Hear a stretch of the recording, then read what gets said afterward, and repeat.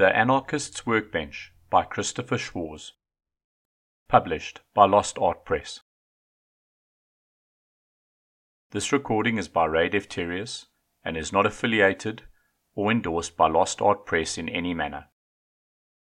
Any errors or omissions are purely the fault of the narrator, as is any general bungling of pronunciation of names.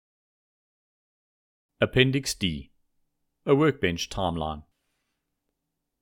This historical record of workbenches begins, for now, with the eruption of Mount Vesuvius in 79 AD.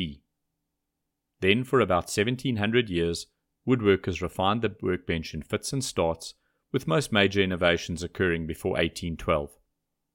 The following timeline is based on images and extant workbenches in Western countries. While similar and interesting timelines could be developed for Asia, Africa, and the New World, this timeline is concerned with Europe. This abbreviated timeline was generated after years of research by Suzanne Ellison and me. For each entry we have listed the approximate date, the style of the bench shown, and the bench's work holding. The first time a feature appears in our timeline, not necessarily in the wild, it is listed in italics. I don't have a good handle on when the crochet or hook first appeared on workbenches. I suspect it is well before 1565, which is where it appears in the following timeline. The more research we do, the more we know that this timeline is, at best, imprecise, and we hope that future generations will improve upon it. Narrator's note. There now follow 5 pages of a detailed workbench timeline showing pictures of the workbenches, dates, and key features. Acknowledgements. The following people and organization played large roles in the development of this book.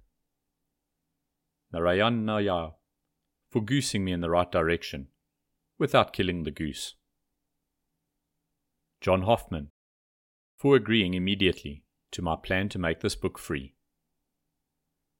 Megan Fitzpatrick, who edited every draft chapter of this book, even the crappy ones I threw away in their end.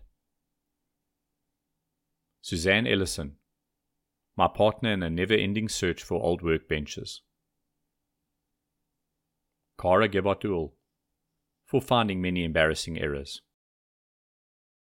Lucy May, for never complaining about me working, even at 2 a.m. Phil Nanzetta, our ever-patient print broker who bends over backwards so we can experiment with different manufacturing techniques. The now defunct F&W Media.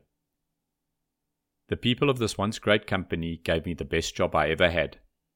They showed me how to make quality books with little overhead, and I likely would still be there if it weren't for the greed of a few vulture capitalists. Colophon. The Anarchist Workbench is set in Adobe Caslon Pro 10.5 point over 12 point leading. Chapter headings are in 12 point and subheadings are in 9 point type. The book is printed on number 70 matte-coated paper. The signatures are Smithsone. The book is case-bound with a square back and 98-point boards. The cloth cover is from pearl linen. The book was printed by Signature Book Printing in Gaithersburg, Maryland, on a web press.